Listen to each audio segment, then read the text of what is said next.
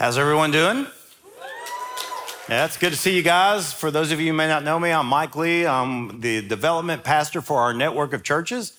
I'm also the director of our Ministers in Training program, which we call the MIT program. They are, right now, 9 of them. They're going through a year-long process in preparation for helping us launch campuses all across our state. So they are doing a great job and everything. About 3 weeks ago, they got to stand on this stage, and each of them were required to teach a 30-minute lesson. And we assigned them a passage. They had to teach it. And their peers, as well as some of our team, were all in here. We had listening guides, and we were listening to them as far as their cadence and their gestures and how well they used the stage, the content of the lesson, and all that kind of stuff. And then when they came to the end, they had to step down and stand on the floor there, and we got to give them verbal encouragement. Just want to be clear, y'all don't get to do that, okay? You just got me, and it's going to be what it's going to be, and you can send me an email or something, all right? But we are grateful that you guys are here with us. It is an honor to be able to finish up chapter 15 of 1 Corinthians. Corey started it last week, and we're going to finish that up today. And there are some really great chapters in the Bible. Romans chapter 8 is always one that's lifted up as just an amazing chapter. Many of you know Psalm 23. That's an incredible word from God through David. But 1 Corinthians 15 is really an amazing chapter as well because it speaks to what truly makes Christianity. Because it speaks about the resurrection of Jesus Christ, and then the hope of our resurrection. Because without the resurrection, there is no Christianity. It means that Jesus is still in the tomb, and he was just another man who was crucified on a cross in that time. You know, when Jesus was crucified, there was a guy on either side of him, thieves that were also crucified, but they were still in the ground. Jesus came from the dead, and that's the joy of what we celebrate. There are all kinds of religions that say, look, you have to work your way to God to be saved. Christianity is the only one that tells us that God became flesh, died for us so that we can, through him, have eternal life. And so this is what makes Christianity unique. And I know we celebrate it on Resurrection Weekend, but every time we gather in the name of the risen Jesus Christ to celebrate what he has accomplished for us. And so chapter 15 is all about that resurrection, about the gospel, and then again, that sealing of the truth of the gospel through the resurrection. So last week, Corey, as he was talking about that, reminded us of this fact that we have the promise of a resurrection if we truly believe in Christ's resurrection. So if you are trusting in what Jesus has done through his life, his death, and his resurrection, you too can also have a resurrection. And that is something we're going to talk a lot about today. Because what we want to think about today is that the future resurrection, and that's yet to come for us. So the resurrection of Jesus has happened. That happened 2,000 years ago. But for us, that is still yet to come. But if you believe in that, that should free us to live the abundant life that Jesus Christ has promised for us today. So in other words, we don't have to wait until we see Jesus to get the full effect. We can have some of those effects even now in our lives as we live for Jesus Christ. Because it's the resurrection that changes everything. And we want to think about that today. So that's what we're going to kind of be doing. If you came in, you should have received a notes handout. That'll have everything I'm going to say. Also, everything I say will be on the Experience Community app. If you haven't downloaded that, I'd encourage you to do that. Then you can click on notes. And then everything I say will be up on the screen as well. Everybody good? Wow. Come on. Listen, on the 4th time we teach this, we need help, all right? So, I need you. There we go. Thank you very much. All right. Well, let's pray together, and then we will jump into the rest of chapter 15. And so, our Father, we are grateful for the truth of your word. I'm grateful for these men and women that are here today to hear this word. We are grateful that, Lord, you gave your Son, our Lord Jesus Christ, to die on the cross, to be raised from the dead so that we can have the hope of resurrection as well. And we know that because of that, our lives can be changed even today. And so I pray that all across this room that you would change lives for your glory, and that through these changed lives, our community will be changed and everything would be changed. Father, I am grateful for the Cannon County campus as Josh preaches there, for the Shelbyville campus as Jeremy teaches there. I pray that you'll bless them. Again, as Kyle prayed, we want to pray for all the churches in the Middle Tennessee area that proclaim the good news of Jesus, that you would fill them and that people all across the state will be changed today. We are grateful for Feed America First, for the great privilege we have to be able to provide 1 million meals that are needed for those who are suffering from food necessities. And we pray, Father, that it would not only be food for their stomach, but through the gospel that's preached with the food, that hearts would be changed as well. But today, Lord, we just need your help for this few moments as we're together. Teach us and use us, we pray, in your powerful and wonderful name. It's in Jesus' name we pray. Amen. So we're going to begin in verse 35 of chapter 15 of 1 Corinthians. And we'll see what God does with us this morning. So this is what Paul writes. But someone will ask, how are the dead raised? What kind of body will they have when they come? You fool, what you sow does not come to life unless it dies. And as for what you sow, you are not sowing the body that will be, but only a seed, perhaps of wheat or another grain. But God gives it a body as he wants, and to each of the seeds, its own body. Not all flesh is the same flesh. There's one flesh for humans, another for animals, another for birds, and another for fish. There are heavenly bodies and earthly bodies, but the splendor of the heavenly bodies is different from that of the earthly ones. There is a splendor of the sun, another of the moon, and another of the stars. In fact, one star differs from another star in splendor. So it is with the resurrection of the dead. Sown in corruption, raised in incorruption. Sown in dishonor, raised in glory. Sown in weakness, raised in power. Sown a natural body, raised a spiritual body. If there is a natural body, there is also a spiritual body. So after he's dealt with the issue of the resurrection and the importance of it, Paul anticipates that there are going to be some questions from the Corinthians, specifically, what will happen when we get these resurrection bodies and what will they look like? Now, the Corinthians had come out of a Greek culture that said that the physical material world was evil, including our physical bodies, and that to be delivered from that physicality into a spiritual realm where there was no tangible touching, no tangible bodies, was a better existence.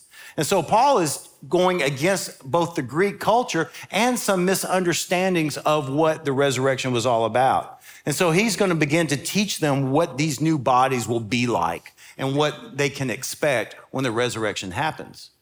And just as an aside, when we think about that, a lot of people over history have said that we Christians are afraid of questions, that we are people who check our brains at the door and we are foolishly and kind of simply thinking about things because we want a better world. And yet history has taught us that skeptics and non-believers have come at Christianity for over 2,000 years and Christianity is still standing. So we're not afraid of questions. In fact, if you're here and you're a skeptic or an unbeliever, we are grateful for you to be here. And at the end of our service, we're going to have actually a pastor over on the side of the stage who you can come up and if you have questions, you can feel free to ask because we're not afraid of questions. And even though we may not sometimes have all the answers, we know people who do, and we can go help you find what you're looking for. And so it's okay to ask questions. And we as believers, we need to be prepared for questions about why we believe what we believe. In fact, Peter said in 1 Peter that we need to always have an answer for those who ask about the hope that we have. So questions are okay. And so what we also see in this is that we humans are created in the image of God. So both male and female, we are the only parts of creation that God created that bear the very image of God. We are created in his image and his likeness. But all of creation has the fingerprints of God all over it. And so what Paul does is he says, look, you want to learn about about resurrection, look at the creation because there are hints of resurrection everywhere you look because God is determined that his creation would bear his fingerprints. David said in Psalm 19:1 that the heavens declare the glory of God. And then Paul says in Romans chapter 1, verse 20, that God's eternal power and his divine nature has been clearly seen ever since the creation of the world. You cannot get away from God. No matter who you are, you think, hey, I'm not having anything to do with God. I don't even believe a God exists. It doesn't matter. God has proven himself in everything you see and do. You can't go to the ocean. You can't look at the stars. You can't see nature at work. You can't look at human beings and not know. There has to be something more than just accidental processes of some kind of evolutionary process. There is special working of God and design and intelligence at work that has to be understood. And so Paul says, look, you want to know about creation? Think about nature. So the Corinthians, they understood about aging and death. They knew what that looked like. They could see people's bodies decaying, and they could see even feel it themselves. Last weekend, my wife and I, last Saturday, we celebrated our 39th wedding anniversary. Yeah. We were 13 when we got married. It was in Tennessee, so it was legal, okay? But we did that. So that was Saturday. On Sunday, I celebrated my 59th birthday, okay? Yeah, thank you for that too. Yeah, I know, yeah. God bless us, all right? And so the thing about it is every time I look in the mirror, I see the reality that I am not the same man that married 39 years ago. My body tells me that. My physical appearance tells me that understands that. And so the question that the Corinthians were asking is an incredibly legitimate one.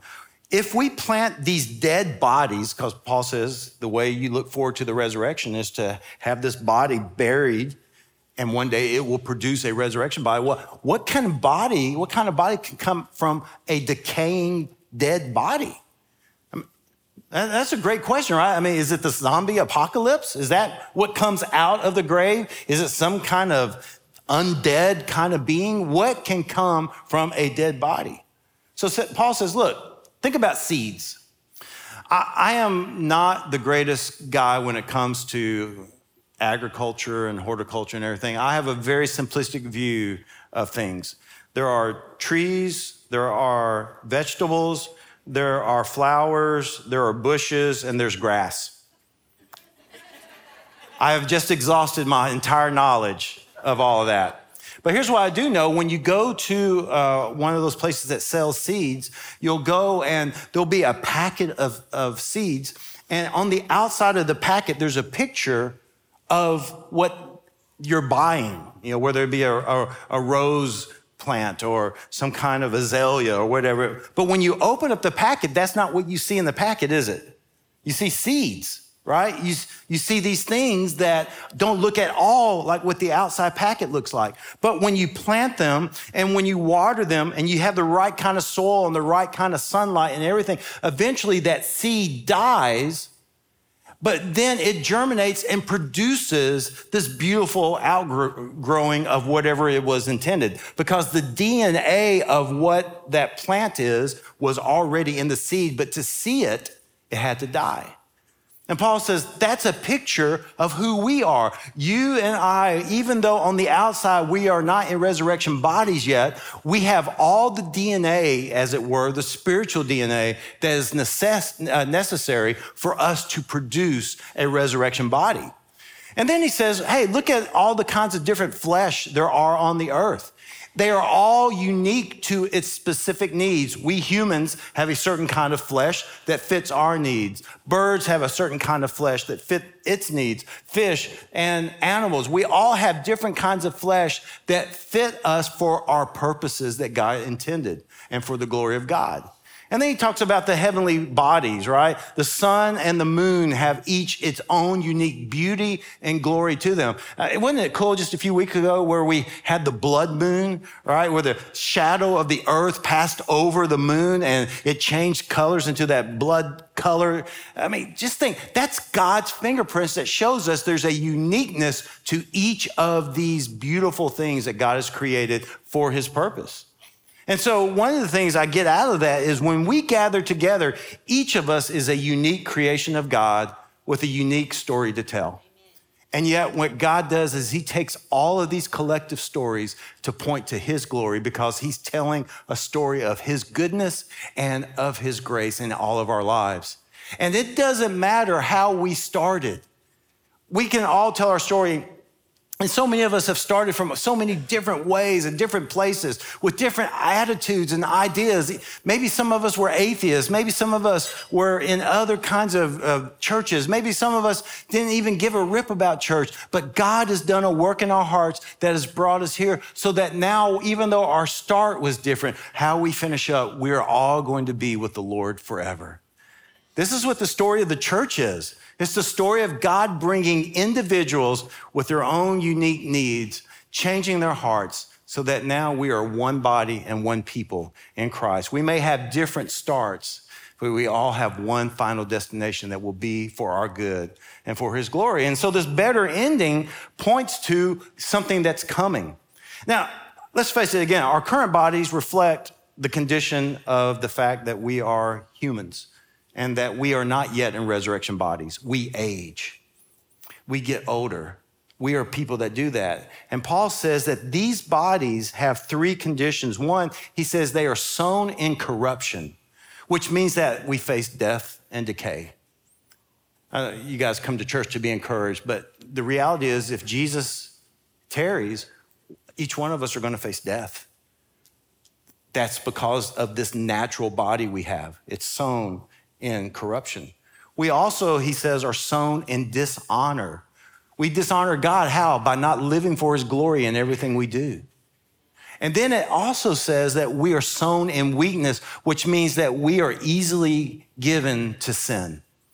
We all struggle with this sin nature that expresses the weakness we have in trying to follow the things of God. And even those of us who are believers, we know how hard it can be to overcome temptation, how hard it is to overcome our own flesh. That is the weakness in which we are sown. But like that seed that produces something beautiful and wonderful, Jesus says through Paul that these bodies will one day erupt with a body that will not decay or die. He calls that we will be free from corruption. We will be incorruptible. Amen. I mean, won't it be cool to live on an earth where there is no cancer, where there is no disease, where there is no war, where there is no poverty, where there are no more itises like bursitis and arthritis and all of that kind of stuff? That's the day we look forward to. But the only way we can enjoy that is with a resurrection body that is incorruptible. We also will be raised with a body that will always give glory to God. In 1 Corinthians chapter 10, Paul says, whatever you do, whether you eat or you drink, you do it to the glory of God. But we don't always do that, do we? We always fail in giving him glory for everything. But Paul says this new body will be raised and it will be raised glorious. And on the new earth, every thought we think, every mouth or word we speak, and every action we do will all bring glory to God all the time. It's a day to look forward to, isn't it? And then he also says that this body that was sown in weakness will be raised in power, which means we will be free from all the effects of sin. No more temptation, no more weakness of our flesh, no more evil desires, no more hurting our neighbor, no more sarcasm, no, maybe a little. No wrath, no malice, no slander, none of the things that we see in this world that just blows our minds. There'll be no more school shootings. There'll be no more wars. There'll be no more poverty, all because the effect of sin is removed because of these resurrection bodies. This is what we're looking for. So we look at this body and we say, but it's decaying. It's not what it should be. Yes, but it's pointing to something better that's coming. And that coming is the resurrection. So our bodies right now aren't what they should be, but our new bodies will be one day. Spiritual bodies is what Paul says. We're sown as natural bodies. We are raised spiritual. Now, spiritual doesn't mean we're going to be ghosts, okay? It doesn't mean we're going to be phantoms. In fact, when you think about Jesus, remember his resurrection body. Jesus had a body that could eat. It was a body that could be touched. You remember when Thomas saw Jesus and Jesus said, look, touch my hands, touch my side. You know I'm not a ghost. When Jesus was on the shoreline and Peter and some guys were fishing and they came back, Jesus ate food with them. Why? Because our resurrection bodies will be substantive. We won't be ghosts on this earth. We will have real bodies that will enjoy real life without any effects of the incorruption that we currently have. Well, how do I know this? How can I make that promise? Well, Paul says in Ephesians chapter 1 that we now have the Holy Spirit that is both a seal and a down payment of things yet to come. The Spirit living within us reminds us that there's something better coming. You ever felt that longing? Yes. You ever felt that longing? Hey, God, some people say this is your best life. If it is, don't you want a refund? Yeah, I mean, there's some really great things in life. There are really some good things in life, but there's a lot of heartache here, a lot of struggle. And we don't run from the struggle, but the struggle reminds us that there's something better coming. And so when we live for Jesus now, when we sing songs that thrill our hearts, when we serve people and see God work in their lives, when we see people changed by the gospel of Jesus Christ, all of that is just a foretaste of something that's yet to come. It is a forward look at what the new earth is going to be like, which is why we should long for it every day, even more and more. Next part, verse 45. So it is written, the first man, Adam, became a living being. The last Adam became a life-giving spirit. However, the spiritual is not first, but the natural, then the spiritual. The first man was from the earth, a man of dust. The second man is from heaven. Like the man of dust, so are those who are of the dust.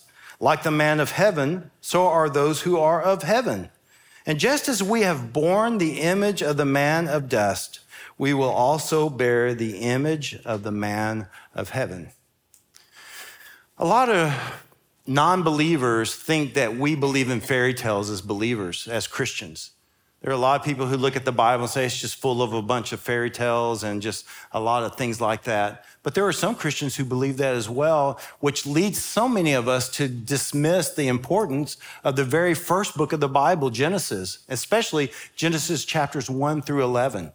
Because those 11 chapters set the stage for everything that comes afterwards. How do we know Jesus is the last Adam? Because there was a first Adam. How come we need a Savior? Because we have sinned in Adam and Eve. Adam and Eve fell because of their rebellion against God. And because of that, now we need someone to rescue us out of our bondage to sin. This is what Genesis 1 through 11 takes us to. And so Paul's going to be talking about this first Adam and the last Adam, Jesus, which Corey said this last week, and I just want to reiterate it again, that we are people who believe in all the Bible, not just the New Testament. Okay? If you understand the Bible, you understand that if there's a New Testament, why is it new? Because there was an Old Testament. We are under the new covenant. Why? Because there was an old covenant that now has passed with the coming of Jesus. We need the Old Testament to prepare us for what Jesus has done and what he is doing. And so remember that. Don't skip over when you're doing your read your Bible through a year and just read New Testament. Read the Old Testament. If you need to, skip over Leviticus. It's okay. And but it's stuff that we need. And so with that thought, we recognize that every one of us, we owe our existence to Adam and Eve, okay? Adam was created by God. Remember, Genesis 1 and 2 tells us that he took dust from the ground, shaped it into man, breathed into him the breath of life, and he became a living being, a living soul. Then he took the rib of Adam and he created a woman from that rib, gave her to Adam, which was the first wedding. And when he saw Eve, he said, whoa, man.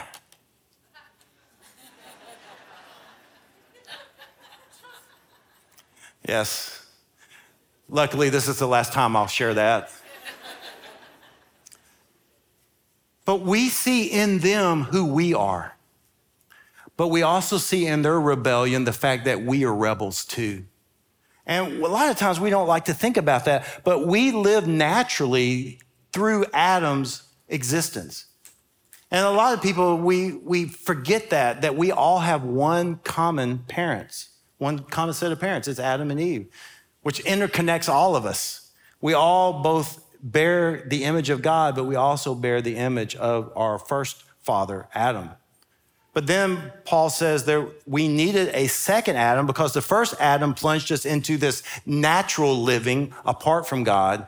We need a spiritual Adam to now deliver us so that we can live the way God intended for us to live spiritually. And we can do that through Jesus, through his life, his death, and his resurrection. And so we are people who are corrupted.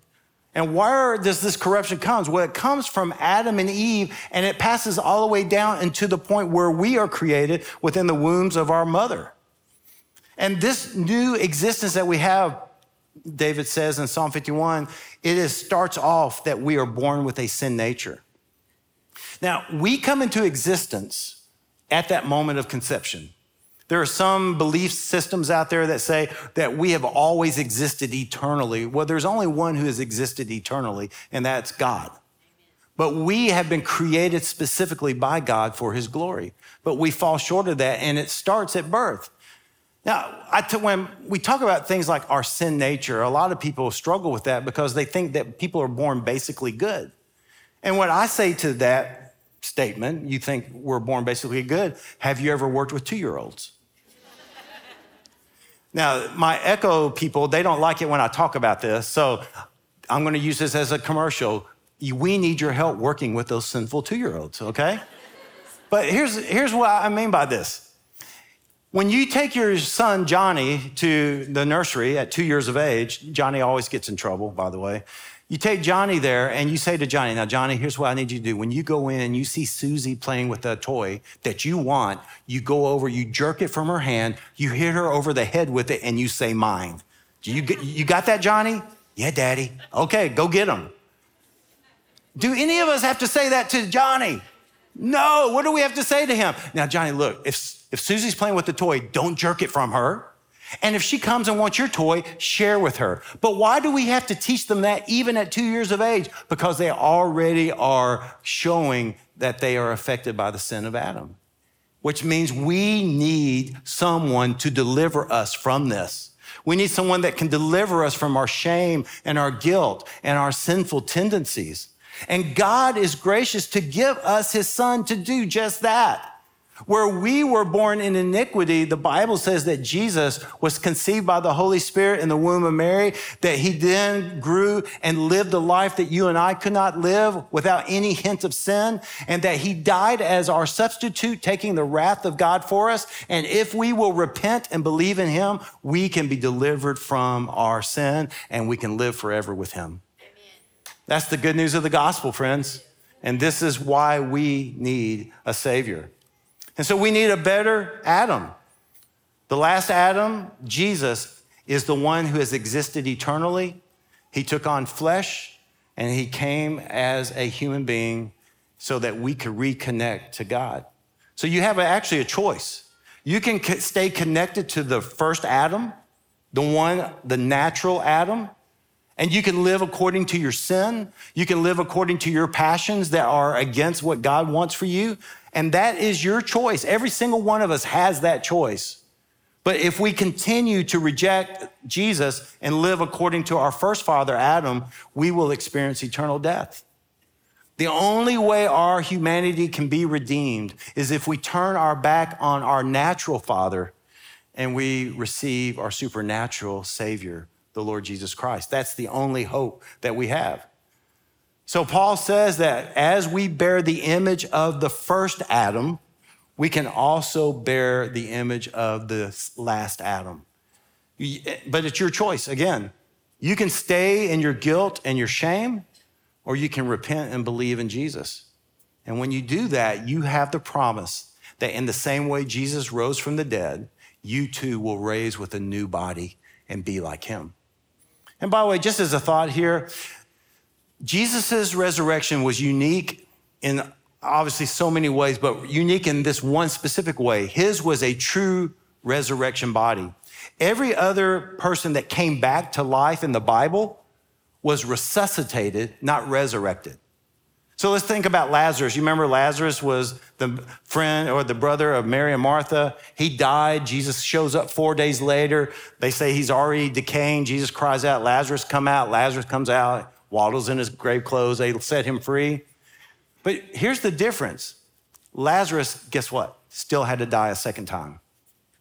We forget about that, don't we? We love to read the resurrection stories. Oh, Jesus rose them from the dead so they could die again. Jesus rose, though, to never die again. That's what he rose. He rose victorious over death and hell and sin and Satan. And because of that victory, if we will trust in him, we can be people who will be free from the consequences of our sin, and we can have the real hope that's available in Jesus Christ. And by the way, when we talk about biblical hope, as a reminder, it's not like I hope it doesn't rain today. Hope in the biblical sense is a rock solid assurance that the promises of God are true and will come to pass. And if he says, if I trust in him, I'll have a resurrection life, it is a guarantee. So our hope isn't, well, I hope it comes true. It will come true. And that's the difference between our hope and the others of the world. Next part. What I'm saying, brothers and sisters, is this: flesh and blood cannot inherit the kingdom of God, nor can corruption inherit incorruption. Listen, I'm telling you a mystery. We will not all fall asleep, but we will all be changed in a moment, in the twinkling of an eye, at the last trumpet. For the trumpet will sound, and the dead will be raised incorruptible, and we will be changed. For this corruptible body must be clothed with incorruptibility, and this mortal body must be clothed with immortality. When this corruptible body is clothed with incorruptibility, and this mortal body is clothed with immortality, then the saying that is written will take place: death has been swallowed up in victory. Where death is your victory, where death is your sting. The sting of death is sin, and the power of sin is the law. But thanks be to God who gives us the victory through our Lord Jesus Christ. So these bodies, Paul says, right now as they exist, are not fit for the new earth. Why? Because we are people who are still entrapped by our sinful flesh and the desires of that sinful flesh. We are still natural bodies. This new world that God is preparing for us is described in Revelation chapters 21 and 22, where John sees the new Jerusalem coming down from heaven, and God's dwelling will be with his people. And it will be a place without any hint of sin and any of sin's corruption. There will be, again, no more death, no more heartache, no more famine, no more tornadoes, no more tsunamis, no more wars, no more poverty, no more needing to raise money to feed people. Everybody's needs will be met in the Lord Jesus Christ. All of that will be eternally removed, and we will live on a new earth free from all of that. But the only ones who get to have that joy of that existence are those who bear the image not of the natural man, but of Jesus, the new Adam. We must have him. So the decision that you make now will have eternal consequences, whether you get to live on this new earth in a resurrection body, or you live in the eternal death that is separation from him. And so there are only two ways you're going to see Jesus, friends. You will either see him at death or at his coming again. That's our only two options. And most of us don't like to think about death, but unless Jesus delays his return, that's what's going to, or comes before he does. If he delays his return, every single one of us in this room will one day face death. And I know that's not something you like to hear about in church, to be reminded of, but the reality is that we must be prepared to see Jesus, whether he comes in the clouds or whether he comes for us on our deathbed. We all should live in a state of readiness, because Paul says that if Jesus comes in the clouds, it will be like the twinkling of an eye. It will be an immediate moment. It could happen in this moment right now that I say one more word and then Jesus comes. Okay, I'll continue, okay? So Jesus is promising us that that is going to happen. So Paul says what will happen is when the trumpet sounds, that the dead in Christ will rise first and receive resurrection bodies. We who are alive will also rise to meet Jesus in new resurrection bodies. And then God will turn this world into a new world that will be free from all the effects of sin. And we'll live on this new earth in resurrection bodies that bear Jesus' image. We've got to live for his return, again, whether it's in death or it's in his second coming. But when Jesus does return, there will be no more death. When Jesus returns, death will be cast into the lake of fire. And he says right now, death has a sting, but the sting of death is only for those who are not believers in Jesus Christ. And why is that? Because the sting of death is sin. But we who are believers in Jesus Christ, our sins have been forgiven, our guilt has been removed, and we know that when we die, we will be in the presence of God, because the Bible promises to be absent from the body means we are present with the Lord.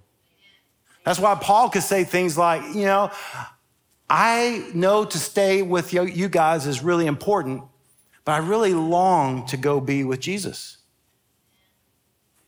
And so we still have funerals until Jesus comes again. This coming Friday will be 1 year that we buried my dad actually passed away. That's passed away a year ago. And I've done over 100 funerals, including family and my dad's funeral. And when you go to a funeral, there are people who grieve, and it's okay to grieve when we lose someone. That's okay. Paul says that we can grieve, but we grieve with hope. Why? My favorite kinds of funeral are those where I do a funeral for a believer and for the family that are believers. Because here's what I get to say. When we lay that body in the ground, or when we take that urn, or where we scatter the ashes, whatever it is we do, we're not saying goodbye, we're simply saying see you later. Because the hope of the gospel is that there is a separation for a moment, but then we will be reunited with our loved ones if we are in Christ. Amen. And so that's why that funerals, yes, they can be grieving opportunities, but they can also be opportunities to make much of the gospel of Jesus Christ. So death entered the world when sin entered the world. That was never God's intention that we would die. In fact, there was a tree of life in the Garden of Eden that Adam and Eve could have eaten had they fulfilled the promises that God had for them. But because they rebelled, they were taken away from that, so they didn't live eternally in their sinful condition so that they could have hope. But God's law, again, exposes the fact that we are sinners. God's law exposes that we are people who need a Savior. Whenever you read the Bible, it's like a mirror that points out the imperfections of how you think, how you speak, and how you live. We need those reminders to point out our need for a Savior. So every time we see death and every time we're at a funeral, it should be a reminder that without Christ, death would get the final say. It would still have a sting in its action. But here's what the Bible teaches us. It teaches us that death doesn't get the final say. It teaches us that the grave doesn't get the final say. It teaches us that sin doesn't get the final say. It teaches us that Satan doesn't get the final say. It teaches us that disease, cancer, war, famine, politicians, none of these get the final say. Jesus does, and he overcame death and hell for us so that we can have life and have it abundantly. He turns graves into gardens. And so what do we do with all this? Well, just the last verse of chapter 15, verse 58. Therefore, my dear brothers and sisters, be steadfast, immovable, always excelling in the Lord's work, because you know that your labor in the Lord is not in vain. So whenever there's a therefore in the Bible, we have to figure out what it's there for. And the reason he closes with this verse is everything that he said beginning in verse 1 of chapter 15 when he talked about the gospel. If you weren't with us last week, I encourage you to go back and listen to Corey's sermon. It was really an amazing opening of what God was intending to do through Paul's writing. The gospel of Jesus Christ is what we are to stand in. And because we stand in the gospel, we have this hope of resurrection so that now it has real world implications, everyday effects. Because if our hope is in the finished work of Jesus, which it should be, and if our hope is that one day we will see Jesus face to face, and we will, and if our hope is that death has no more hold on us, and if our hope is that we will be resurrected because Jesus was resurrected, then we should be people who live peculiar, countercultural lives in the midst of a culture that desperately needs to see the good news of Jesus. Think about this, friends. There were 120 people in the upper room in Acts chapter 1 who were praying, waiting for the promise of the Holy Spirit. These were men and women who were fearful for their very lives because they were afraid that they would be arrested and crucified just like Jesus was. But something changed in them. The Holy Spirit came upon them 50 days after Jesus' resurrection, and they began to go out into the highways and the byways of Jerusalem, Judea, Samaria, to the ends of the earth, proclaiming that Jesus Christ is risen from the dead. He can save you from your sins. Trust in him. And they didn't care about imprisonments. They didn't care about death. They didn't care but being the witnesses that Jesus Christ had called them to be. And those 120 people changed the world. You realize we are sitting here as descendants of those faithful first few who were unafraid to stand before kings and Caesars and judges and anybody and say, Jesus is Lord. What does our world need today? It needs the same kind of people who are unafraid of death, who are unafraid of what other people think. We need to go against the culture that is before us and preach and proclaim this gospel of Jesus Christ. Amen. The very souls of the people that we interact with every day depend on us. I mean, you recognize, friends, that every person you come into contact with, if they do not know Jesus Christ as their Lord and Savior, they are bound for an eternal death. Well, how can they be saved? Through hearing the gospel and repenting and believing in it. Well, how will they hear the gospel? This is what we are here for. Jesus said, be salt and light. Let your light shine before men that they can see your good deeds so they can glorify your Father in heaven. We need to be people because of the resurrection who say, I fear no death. Why? Because death no longer has sting. Why? Because if you kill me, you do me a favor. I get to go be with Jesus. And by the way, if you kill me, you only kill this body for a little bit because one day it'll be risen from the dead. What can you do with a person like that? So he says at the end in verse 58, be steadfast and immovable. So at the beginning of chapter 15, he talks about the gospel and he says, this gospel in which you've taken your stand. And so the stand that we take should be a call for the church to stand firmly and courageously, unashamed to say we are followers of Jesus. So my question is, do we take that stand? And let's face it, it's easy to do it when we're all gathered together, right? It's easy to do it when we do a worship night. It's easy to do it when we do a community cleaning day. We love to be together and show that wonderful family of God doing the work of God to the glory of God. That is easy to do. It's a lot harder when tomorrow morning you go to work. It's a lot harder when you go to your neighborhood supermarket. It's a lot harder when you go to be around people who think you're foolish for believing what you believe. And yet, what must we do? We must take our stand in Jesus. So we have to stand against the tides of culture and sometimes even churches who do not proclaim this gospel. They actually don't. Do you know that there are people who say they love Jesus but deny that he died on the cross and rose from the dead? Or that you need Jesus to be a believer? They deny all of that. So the question for us is, are we going to succumb to that fear and intimidation that people can throw at us, or will we fight for the only truth that can set people free? Amen. And it is a fight, friends. It's not easy. It's not easy being persecuted. It's not easy being insulted. It's not easy being scorned, called foolish for what we believe. It's not easy at all. But Paul says you need to be immovable and steadfast. Don't let the winds of culture shake your foundation in Jesus Christ. We need to stand boldly for him. And there's an old gospel song that says, we'll work till Jesus comes and soon we'll be going home. So what is the work that we need to do now? Well, Paul says we need to excel in the Lord's work. So there's a work that we're to do for the Lord until he returns that has eternal consequences. that will matter for all eternity. Dear friends, when you stand before the Lord Jesus Christ, you will not stand with your resume of accomplishments on earth.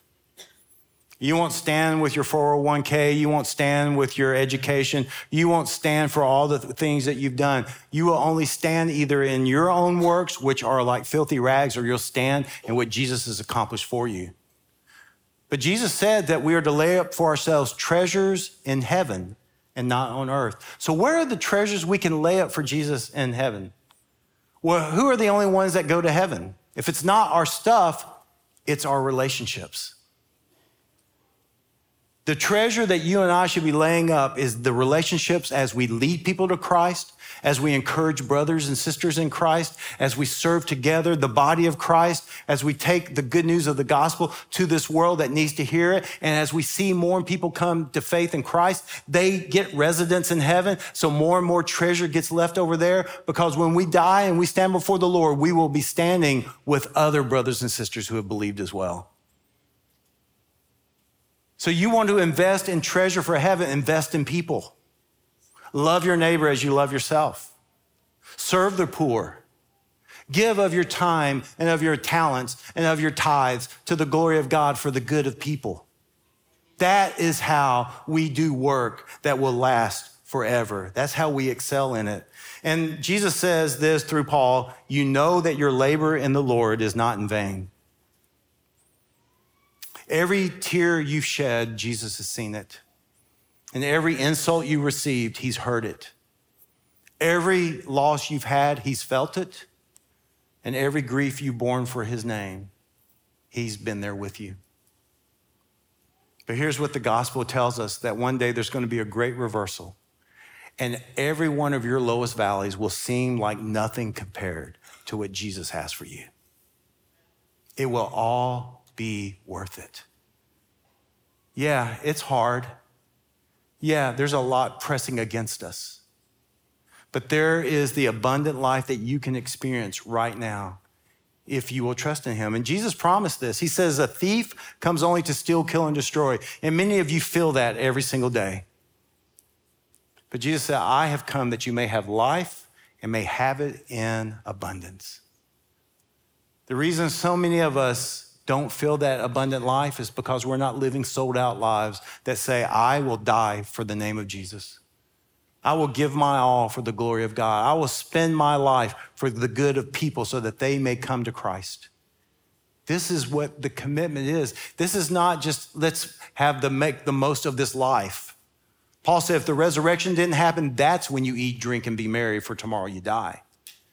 But the resurrection has happened and it has eternal consequences. How will we now live? And we must live this abundant life because we are unashamed and unafraid of death, because the resurrection is true, it's coming, and we have hope. So how will you live? As one who's being stolen from, or will you live as one who has this eternal hope, this abundant life? Would you bow your heads with me?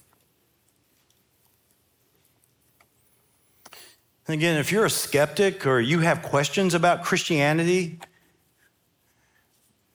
Pastor Greg is going to be on the side of the stage to my right over here by the drum cage. You can go over there and ask Greg any kind of question you want to ask him. Maybe some of the things I've been talking about causes some questions in your mind and you're wondering, hey, this stuff that Mike's been talking about, can you talk with me about that more? And if it's too long for y'all to talk there, he'll set up a lunch with you or coffee and you guys can talk more. Maybe you're here and you're in struggles with sin and maybe you just want to talk to someone about that. Maybe you have something you need to confess. We have men and women on both sides of the stage with whom you can pray. Maybe there's something you're going through right now and you just need hope and you just need someone that will take you and by the hand and just offer up your struggle to the Lord. These are what these men and women are for. Maybe you're struggling financially, spiritually, however, they are here for you. All around the room today, where you see a lamp on the table, there's bread and there's juice that remind us of the body and blood of Jesus Christ. We do communion at the end of every service, but it's especially appropriate today as we've talked about the resurrection. Because when you take that piece of bread, touch it and feel it. You'll taste it in your mouth. You'll swallow it. It's a reminder that Jesus Christ is in a tangible, physical, spiritual body right now. And one day you will see him physically. So let that piece of bread remind you of that hope that we have, not only that we will see Jesus in his resurrected body, but we will be resurrected as well. And the juice reminds us of the blood of Christ, because the only way we can see Jesus is through the shed blood of Christ. He died for sinners, which is why we ask that if you're a believer, you can take communion if you have repented of your sins. Because to eat and drink celebrating Jesus' death for you, so that you could be free from sin, while at the same time actively involved in sin, makes a mockery of what Jesus did. He didn't die so you could stay happy in your sin. He died so you could repent and be saved from it. And so rejoice in that. Our Father, we are grateful that we don't have to be people who believe in rainbows and unicorns. We believe in the reality that Jesus Christ lived perfectly according to all you commanded. He died as our substitute. He rose victorious over death in a resurrection body. He ascended into heaven. He's seated on his throne. And one day he will come again to receive us to himself. Where he is, we'll be too. So we should be unashamed to proclaim the gospel of Jesus Christ, unashamed to live for your glory in this culture and this community. So as we rejoice in all you've done for us, now help us out of what you've done for us to live for you, not to earn our salvation, but out of the great joy we have in being called your sons and daughters. And we ask that you'll do this for your glory through the powerful and wonderful name of our Savior. It's in Jesus' name we pray. Amen. God bless you guys. You can help yourself. Have a great rest of your day.